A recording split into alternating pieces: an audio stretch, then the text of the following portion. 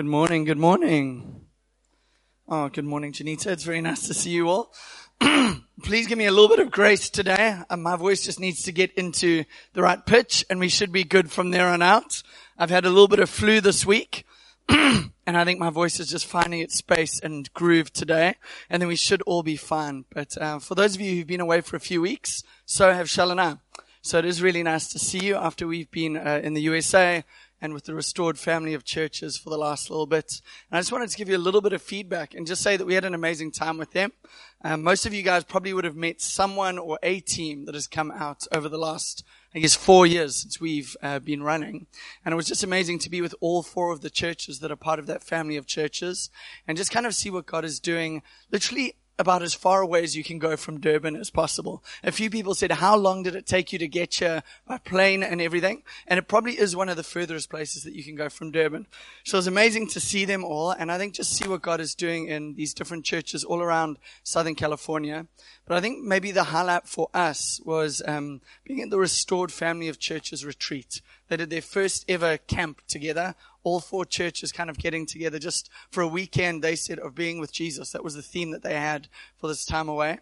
And it was just really amazing to see almost this family reunion as these 4 churches that had come out of one church came together again to worship Jesus, to spend time with him, to hear what he was saying. I think in each session that we had, there were just these amazing moments of people responding to what the Spirit of God was saying to them. I think we'll probably have a little bit of time just to do that at the end of our time together this morning. But I hope that you are open to hearing what the Spirit is saying, to what Jesus wants to say to you today, because he is a speaking God. He's present with us here today. I think he is desperate for us to follow him and know him and grow in our relationship with him. So all of the churches send love, and I'm sure you'll see some of them over the next year or so as teams come out to visit us and encourage us a little bit. But today, if you've been here over the last while, after 14 weeks in the book of Ephesians, today is our 15th and final week going through this book together. I think it's the most incredible book of the Bible. I think it's encouraged us and taught us a ton as a church and put huge foundations into us all together. I think for 14 weeks, we've looked at our new identity in Jesus and what it looks like for us to live out that new identity as new creations inside of him. And I think we've looked at everything. We've looked at what it means to be in Christ. We've looked at what it means to be in the church. We've looked at the new spirituality we have as followers of Jesus. We've looked at marriage. We've looked at work. We've looked at families. We've looked at spiritual warfare last week. I could tell listening to Brendan's message that some of you maybe found that a bit of a challenging thing, a little bit new, a little bit different to you. But it's amazing how Paul shows us how everything in our lives is reoriented around the person of Jesus. And one last time, we're going to look at what Paul said to this church a few thousand years ago. In Ephesians 6, verse 24, the last verse in the whole of these 6 chapters that we've spent 15 weeks in now, Paul writes and concludes his letters saying, "Grace be with all who love our Lord Jesus Christ with love incorruptible." That's the conclusion. It's the last sentence. It's the last line in the book. And I think in some ways we might find that a bit anticlimactic. Like, really? Jesus, that's it? You just want us to love you and enjoy you. And kind of the idea of that tense, this love incorruptible, is that we would do that ongoingly. From here on out, that we would love Jesus. Now, Paul, who founded this church in Ephesus, spent 2.25 years with them up front, establishing that church and teaching them and helping them to grow and be strong in the gospel of Jesus. And while this was going on, about another 6 churches were planted all around ancient Asia Minor from that one church in the city of Ephesus. And it was this amazing thing, as one church was being served and growing and maturing in their faith and in knowing Jesus, all of these people were sent out to tell other people about Jesus and see this kingdom of God advance and this message that it impacted their lives, impact others. And Paul started this church with 12 male disciples. That's kind of what we get in the book of Acts. Probably with their wives and their kids, it would have been 50 or 60 people that made up this core team in the city of Ephesus. And Paul was daily doing these lectures in what must be the coolest lecture hall of all time, the lecture hall of Tyrannus. What a great name. And they would be from 11 till 4 every day. That's 5 hours of lectures that Paul would do during the hottest time of the day when everyone else had left work and everyone else had gone home to sleep because it was so hot. They took a break from work, like a little siesta, and then would go back to work. During that time, Paul was teaching and he was building this church in the city of Ephesus. And I want to say that because this is a supernatural thing of God. No one wants to be there in this hot lecture hall, the hottest time of the day when everyone else is taking a nap. But somehow God uses that slot and that group of people to impact the world. Acts 19 verse 10 says, this continued for 2 years so that all the residents of Asia heard the word of the Lord, both Jews and Greeks. This small group of people in the city of Ephesus, meeting at the worst time of day in a really hot theater, somehow were being impacted by this message of Jesus. And as they traveled, because Paul stayed put in one place, this message was going all around this province of Asia, impacting and changing people's lives. And as I hear about that, I think I love the church of Ephesus. And I would love that to be said of us. Imagine over time, this continued for 2 years, so that all the residents of eThekwini heard the word of the Lord. I think that's something worth praying for and desiring and living to become. And Paul closes the 6th chapter letter to this church with this very simple idea. Love Jesus. Continue to love Jesus. And I was thinking about it. It seems almost funny. Like Paul, for 6 chapters, has just been throwing out truth bombs, like these amazing pearls of wisdom. And like almost every chapter, there's like these memorizable phrases or quotes or scriptures that he puts out there that are so impactful for our lives. I've been deeply impacted going through this book. And then almost he ends with such a simple thing. It's like this anti-climax, this anti-mic drop moment as he's like, okay, guys, let's end it off. Love Jesus. I almost think these are the ABCs of Christianity. This is like Christianity 101. We get it. The greatest commandment, love Jesus, love your neighbor. We've got that. But Paul is saying this because he knows how easily we forget. He knows how quickly we move on to other things, how distracted we get from him. And how as much as this is the most important thing and the most basic thing, and I think probably any of us in this room who've been in church for any amount of time know, love Jesus. It's something we need to be reminded of all the time because we start to enjoy and love all of these other things. But about 40 years after Paul finishes the book of Ephesus, after this church has been planted and established, John the Revelator, John the Apostle, John the best friend of Jesus, has this encounter with Jesus, this vision, which is the book of Revelation, 20-something chapters of Jesus speaking to him. And in Revelation 2 and 3, there are 7 messages that Jesus gives to John for these churches that were planted all around Asia Minor. And one of those messages is for the church in Ephesus. And it's kind of like a funny thing. 40 years after these churches planted, where are they now? Who have they become? What is going on inside of them? It's kind of like, I don't know if you guys have seen any of those memes online, which is like, where are they now? Those 90s child stars. Have any of you clicked on that before? Okay, we've got one. Okay, I've done it as well. I know some of you are lying about this. Okay, EXO says he's done it too. EXO's into all sorts of weird. I take that back. That sounded really dishonoring. Sorry, dude. I've clicked on those things before, and you know kind of Macaulay Culkin or that girl who played Matilda in that Roald Dahl movie back in the day or whoever it might be. And basically you know that it's going to be one of two extremes. Either these people have crashed and burned and their lives are a complete mess, or they like graduated summa cum laude from Harvard and now are like rocket scientists or astrophysicists or something like that. You know, it's going to be one end, one extreme. And this is kind of what's going on in the book of Revelation 2 and 3. John is writing about where are they now. It's kind of like true Hollywood story behind the church plan. Where did they end up? Who have these churches become? And the church in Ephesus that Paul has written about for 6 chapters or 15 weeks of preaching is about 40 years old, maybe 45 years old at this time. It's a big church. It's an influential church. It's a church that churches all around the region look to as a leader. This is a church that has worked hard in serving Jesus over the years. And this is a church that loves and knows the Bible really, really well. This has also been a church that has got this leadership dream team. It was planted by Paul the Apostle, like the great church planter of all time. On top of that, John the Apostle, you know, Jesus' best friend, the person who knew Jesus better than anyone else, like on earth. He was part of the leadership team of that church. On top of that, Timothy, Paul's protege, his disciple, summa cum laude, He is there. He led the church after Paul for a number of years. And on top of that, we've also got Apollos, who is known as the great preacher. He was famous for his preaching. And he's there in that church preaching and teaching for years. And then we've got Priscilla and Aquila, this incredible husband and wife who planted businesses all around Asia Minor and also planted churches all over. They were this amazing couple who facilitated seeing the kingdom of God advance. They were all part of this crew. And for 40 years, 4 decades, this church has served God and advanced his kingdom and obeyed him and done what he had called them to do over and over and over and over. So what would Jesus say to a church like this? 40, 45 years to its history. Couldn't be anything but good, hey? If you've got a Bible, you can turn to Revelation 2. We're going to read verse 1 to 7 together. Otherwise, it will come up on the screen just behind me. And what we're going to look at today at the end of this series is how to love Jesus for the long haul. How to love Jesus for the long haul. Revelation 2 verse 1. To the angel of the church in Ephesus write, the words of him who holds the 7 stars in his right hand, who walks among the 7 golden lampstands. I know your works, your toil and your patient endurance, and how you cannot bear with those who are evil, but have tested those who call themselves apostles and are not, and found them to be false. I know you are enduring patiently and bearing up for my name's sake, and you have not grown weary.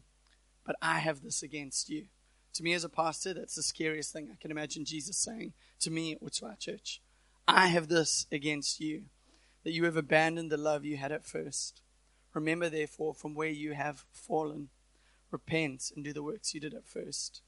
If not, I will come to you and remove your lampstand from its place, unless you repent. Yet this you have.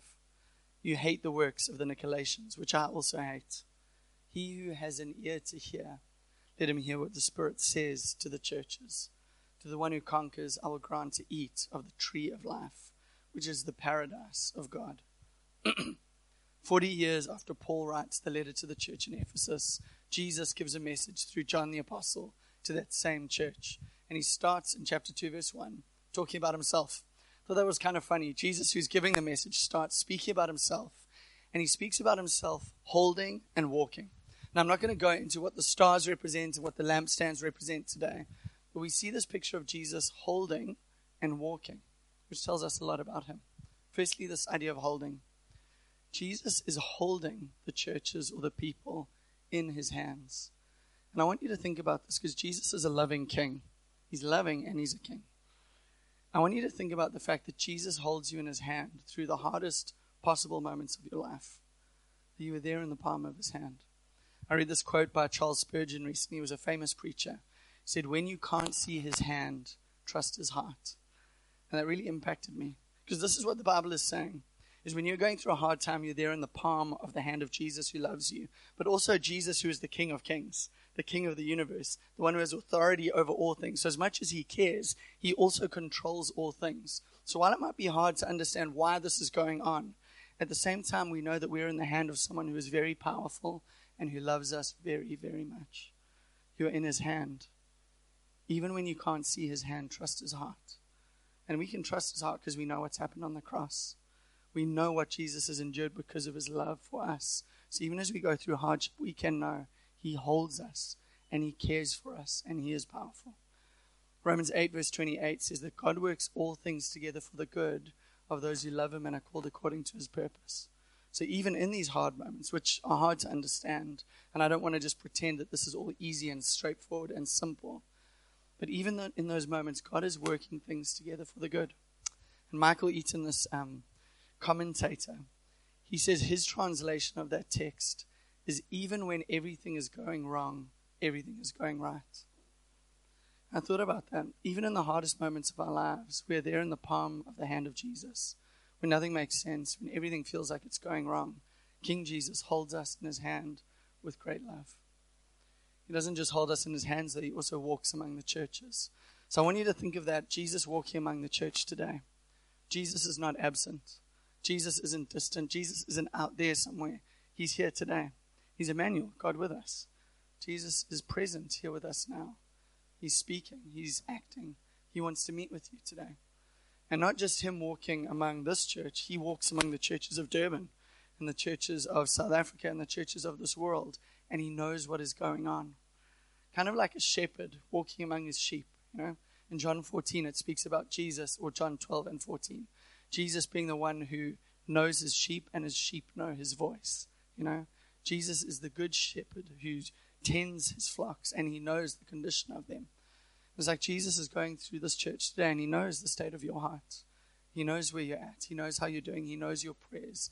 He's involved. He's engaged. He's not distant and out there. He loves you, and he cares. So that same Jesus, the King, the loving King, commends this church in verse 2 and 3. And he says this, I know your works, your toil, and your patient endurance, and how you cannot bear with those who are evil, but have tested those who call themselves apostles and are not, and found them to be false. I know you are enduring patiently and bearing up for my name's sake, and you have not grown weary. As I read that, I thought to myself, are you working for Jesus? And that's a really good question to ask. These guys for 40 years have endured patiently. They've toiled, they've worked for him, they've served him in many different ways. I want to ask you today, are you working for Jesus? Are you serving Jesus? Are you living for him? They've literally, for 40 years, 4 decades, toiled in the city of Ephesus, in a hostile city which is not open to the gospel. They've been abused and rejected for sharing this message of Jesus. They've seen their friends go to start these other churches all around Asia Minor. They've led life groups. They've set up church. They've packed away at the end of Sundays. They've invested into people and prayed for people and cared for people. For 40 years, they've seen what Jesus is doing in the city, and they've played a part of it. And Jesus commends them for that. Commends them and honors them for their toil and their sacrifice and their hard work. And he commends and encourages them because they will not stand for evil, and they're testing everything that is said. This is a Bible church. They love the Bible. They love the scriptures and the word of God, and they know it. They've memorized it. They're reading it. They're studying it. They're quoting it because they want to make sure that what they're doing is Jesus' way and Jesus' truth. So there's this culture going around them which is so different to the church and so different to the way of Jesus, but they are rejecting that. And whenever a new teacher comes into town or a new teaching comes into town, they're almost taking out like a fine-tooth comb. They're taking out their Bible microscope and putting everything that's said under that to kind of check it out and make sure this is what Jesus says. This is Jesus' way, and this is Jesus' word. This is the kind of church that you would buy books from. This is the kind of church you would download their podcasts and listen to or go to the conferences they did because their teaching was just so good. They were faithful to the word of God. And I want to encourage us to be faithful to this word too. To love this book as a gift from God. To study it for ourselves. To memorize it. To think it through. To study themes from the Bible. So that when new teachings or ideas come into town, we won't be like children tossed to and fro by waves of teaching, but we will hold fast to what Jesus' word teaches us and says. And then in verse 6, we read something very interesting. You hate the works of the Nicolaitans, which I also hate. Now, firstly, I think maybe the thing that will surprise us about Jesus there is Jesus is saying, well done for hating stuff, church. I think that kind of throws us off, 1 John 4, verse 8 and 16, God is love, God is love, Jesus is love. So we think in that way, but here we see Jesus hating the works of a group of people and saying, well done, church, for hating those works too. Because those are not good. That is not my way. That is so contrary to my way. And in a sense, we can read that and think, okay, that's something new. I've learned that about Jesus. Jesus hates stuff. It's okay for us to hate injustice and false teaching and wrong and unrighteousness. But that word Nicolaitan should also pop out to us. I think sometimes we skim over things like that because we think, well, I've lived in Durban for 32 years. There've been no Nicolaitan churches that have popped up, at least that I know. There've been no books that have been written, the gospel according to the Nicolaitans. And no one has ever come to me and said, Grant, my friend's just been asking what our church thinks about the Nicolaitan teachings. What do you think? So we kind of read this and we go, okay, that's 2,000 years ago. That doesn't matter to us at all. But this is actually a really fascinating thing.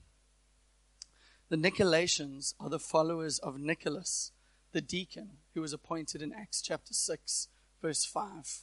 Now, I want you to think about this for a second.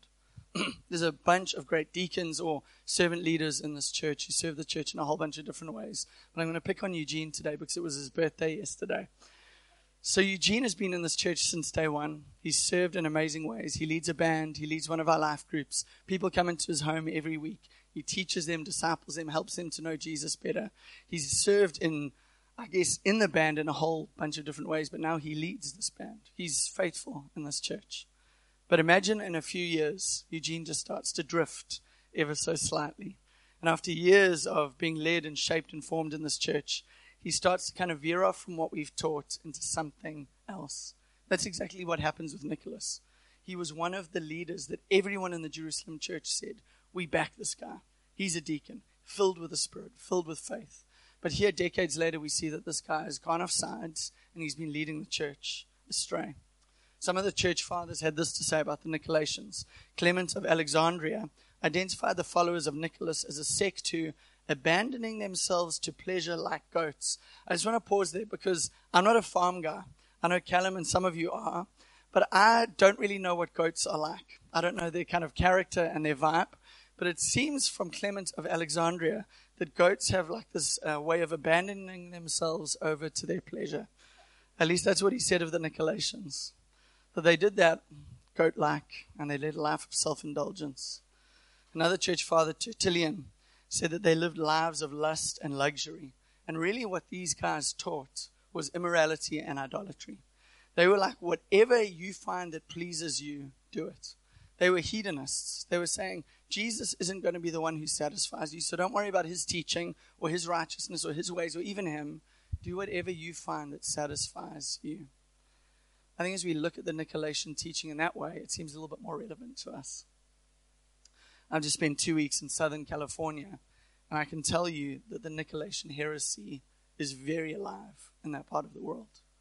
Many people in the church are living that way. Whatever pleases me. I think it's true in the Durban church too.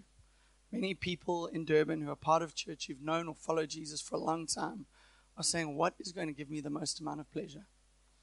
What is going to satisfy me the most? And we believe the lie that it's not Jesus. So we look in other places. And maybe you're in that same place today. Maybe for you today, there's secret sexual sin going on in your life. And maybe it's a secret because you know people in this church won't approve, but you're carrying on in it, believing the lie that will satisfy more than Jesus. Maybe it's pornography. Maybe you're having an affair. Maybe there's a situation in your life where actually you are hooking up with someone in an unhealthy way. And no one knows, and you keep doing it, and it's hurting you, and you believe the lie that that's going to satisfy. We talk about idolatry quite a lot in this church. But maybe for you, actually you've heard all this talk about worshiping things other than Jesus. You know, good things becoming gods to us. But actually you've kind of put on this like blind spot to this idea. And maybe for you, money could be an idol. Or maybe it's not money, maybe it's your family. Or maybe it's your spouse or your lack of a spouse. Or maybe it's your career. Or maybe it's children. Or maybe it's your home. Whatever it could be. One of those things has become this idol for you that you are seeking pleasure and satisfaction in, and you're devoting your life to that holistically. That's what the Nicolaitans were doing. Maybe for you can identify with putting one of those things at the center of your life other than Jesus. But this is one of the things that were coming at the Ephesian church, and they were saying, we won't believe the lie. We won't go into this. They rejected it. And I want to encourage you to do the same, because Jesus is better. Jesus is better. C.S. Lewis said this, and some of you guys will know this quote in his book, The Weight of Glory. If we consider the unblushing promises of reward and the staggering nature of the rewards promised in the Gospels, it would seem that our Lord finds our desires not too strong but too weak. We are half-hearted creatures fooling about with drink and sex and ambition when infinite joy is offered us. Like an ignorant child who wants to go on making mud pies in a slum because he cannot imagine what is meant by the offer of a holiday at the sea. We are far too easily pleased. Do you believe that Jesus satisfies more than anything else? And are you looking for your pleasure inside of him? Jesus commended them for these things. You work hard for him. That actually you hold to the truth. And that you hate the Nicolaitans' works and teachings. I want you to think for a second, what do you think Jesus would commend this church for today? What do you think he would say, well done, Harbour City, to us for today? The Ephesian church rejected the Nicolaitans heresy, but they had another even bigger problem going on. Jesus says in John 5, verse 39 to 40, you search the scriptures because you think that in them you have eternal life, and it is they that bear witness about me. Yet you refuse to come to me that you may have life. That was what was going on in Ephesus. Now I think some of us think, well, I've come to Jesus with my stuff. And we do that. We come to Jesus after all the decisions we've made and after the lives we've lived and after the roads we've walked down. And we say, Jesus, here's my mess. Will you wave your wand over this and make it all right? And then I'll follow you. Then I'll believe in you. And that's actually not what's going on in John 5, verse 39. Jesus is saying, will you see who I am and come to me and say, you are Lord, you are Savior, you are King, you are Creator. You are the one who has eternal life. Would you save me? Would you forgive me? Would you give me this gift that you offer? And yes, I've got all of this mess with me too. All of this stuff is going on. Would you come into the mess? But it's not, hey, sort this out and maybe I'll follow you. It's, I'll follow you because you're worthy. And thank you for dealing with this mess. And that's what Jesus is saying here. Now, the Pharisees, who knew the Old Testament so well, knew the scriptures off by heart, knew them inside out, but still didn't see that they were all pointing to Jesus. And this Ephesian church, they knew the Old Testament scriptures so well. They knew the gospel so well. They knew the Bible so well. But at the same time as that, they'd given up on Jesus. They had become a church that loved theology more than God. They loved ideas and books more than they loved people. And Jesus looks at them and says, it just can't be that way. It just can't be that way. Jesus commends this church, but he has got a huge correction for them. And in Revelation 2, 4-6, he says, I have this against you, that you have abandoned the love that you had at first. Remember, therefore, from where you have fallen, repent and do the works you did at first. If not, I will come to you and remove your lampstand from its place, unless you repent. And it's this thing that by all outward appearances, this church looks healthy. 40 years of serving God. 40 years with the best leaders. 40 years with teaching like the book of Ephesus that we've had. But somehow, despite all of the things this church had going for them, they've still drifted from the truth and the purity and the simplicity of devotion to Jesus and given themselves to something else. And now Jesus speaks to them, and quite strongly, this shows Jesus' love for the church and for our devotion to him. He says, if you guys don't repent of that, I'm going to shut the church down. After 4 decades, Jesus is willing to do that. Now, I honestly read that, and I just don't believe Jesus would do that. You know, I don't know if you feel the same. A few years ago, I was reading a blog post. It was like an open letter that an elder of a church in America wrote. It was at a time when their church was going through a really tough thing.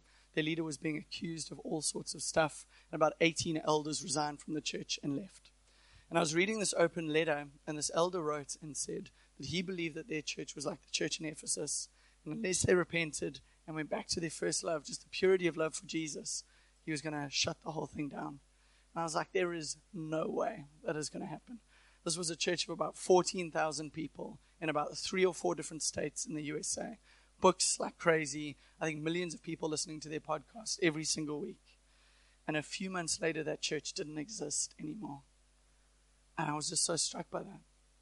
So Jesus wants us to love him. Jesus cares about our love for him more than he cares about anything that we're doing or anything that we're getting right as a church. Jesus cares about them. And his correction to them reveals this. He says, you have abandoned or forsaken the love you had at first. The Message translation puts it slightly more casually. It says, but you walked away from your first love. Why? What's going on with you anyway? This love that they had abandoned or they had left behind was Jesus. They'd given him up for other things. And now he is calling them back to himself. One commentator says they had lost the first flush of enthusiasm and excitement in their Christian life. And I want to remind you of that today. Do you remember when you started out as a Christian and you first heard about the message of Jesus and he became real to you? Maybe you'd heard about him for years, but when it became real, that this Jesus was true. He was God. He was King. He had died on the cross for your sins because he loved you so much. And that message clicked inside of your heart. And you thought, wow, God loves me. I am forgiven. I am his child. So I remember that.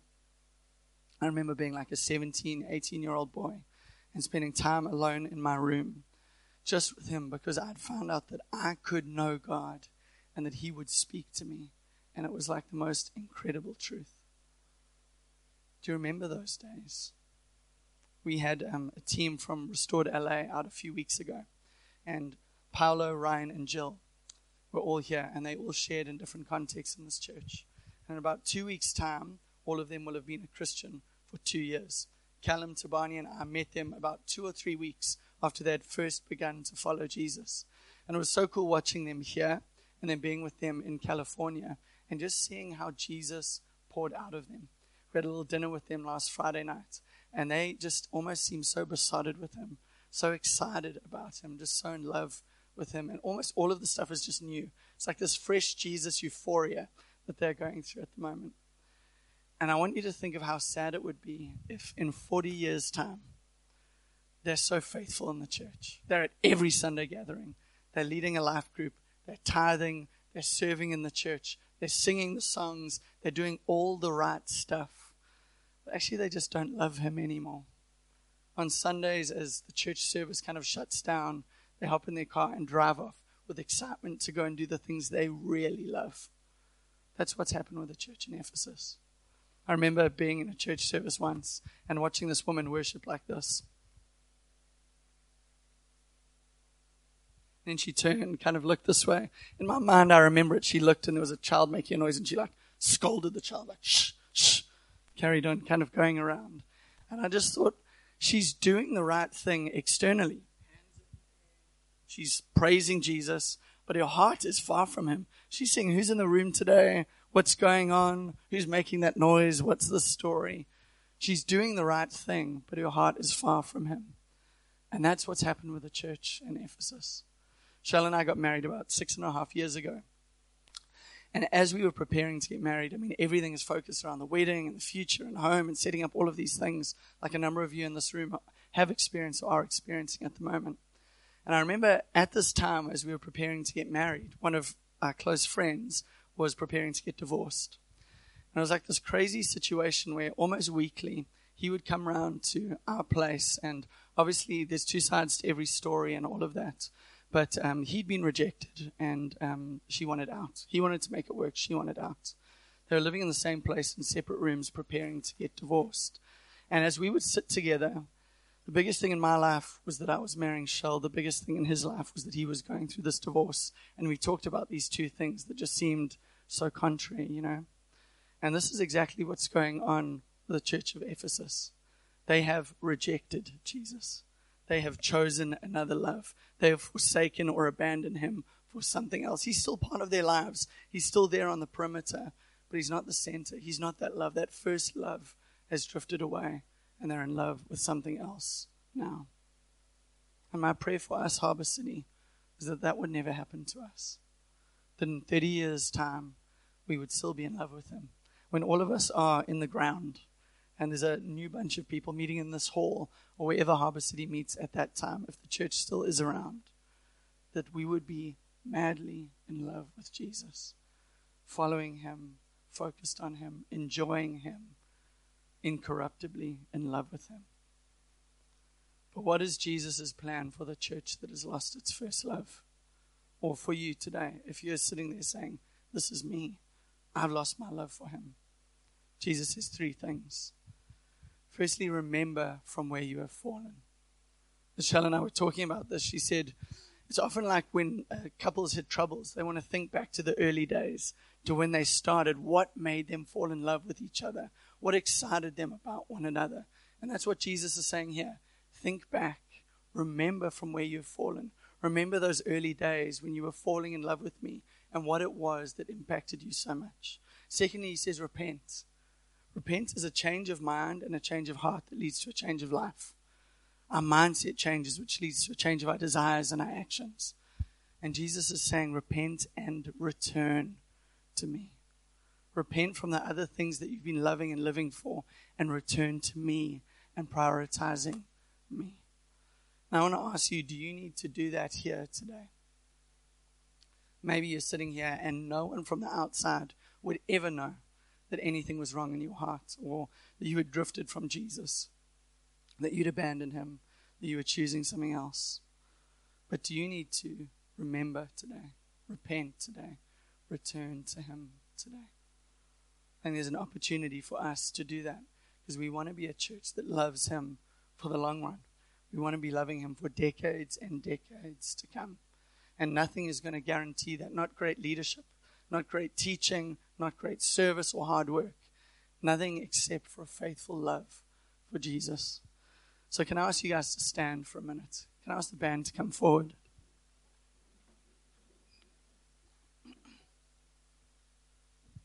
We're going to go out. We're going to go out with a song. But I'd love just to ask you to close your eyes, if you don't mind.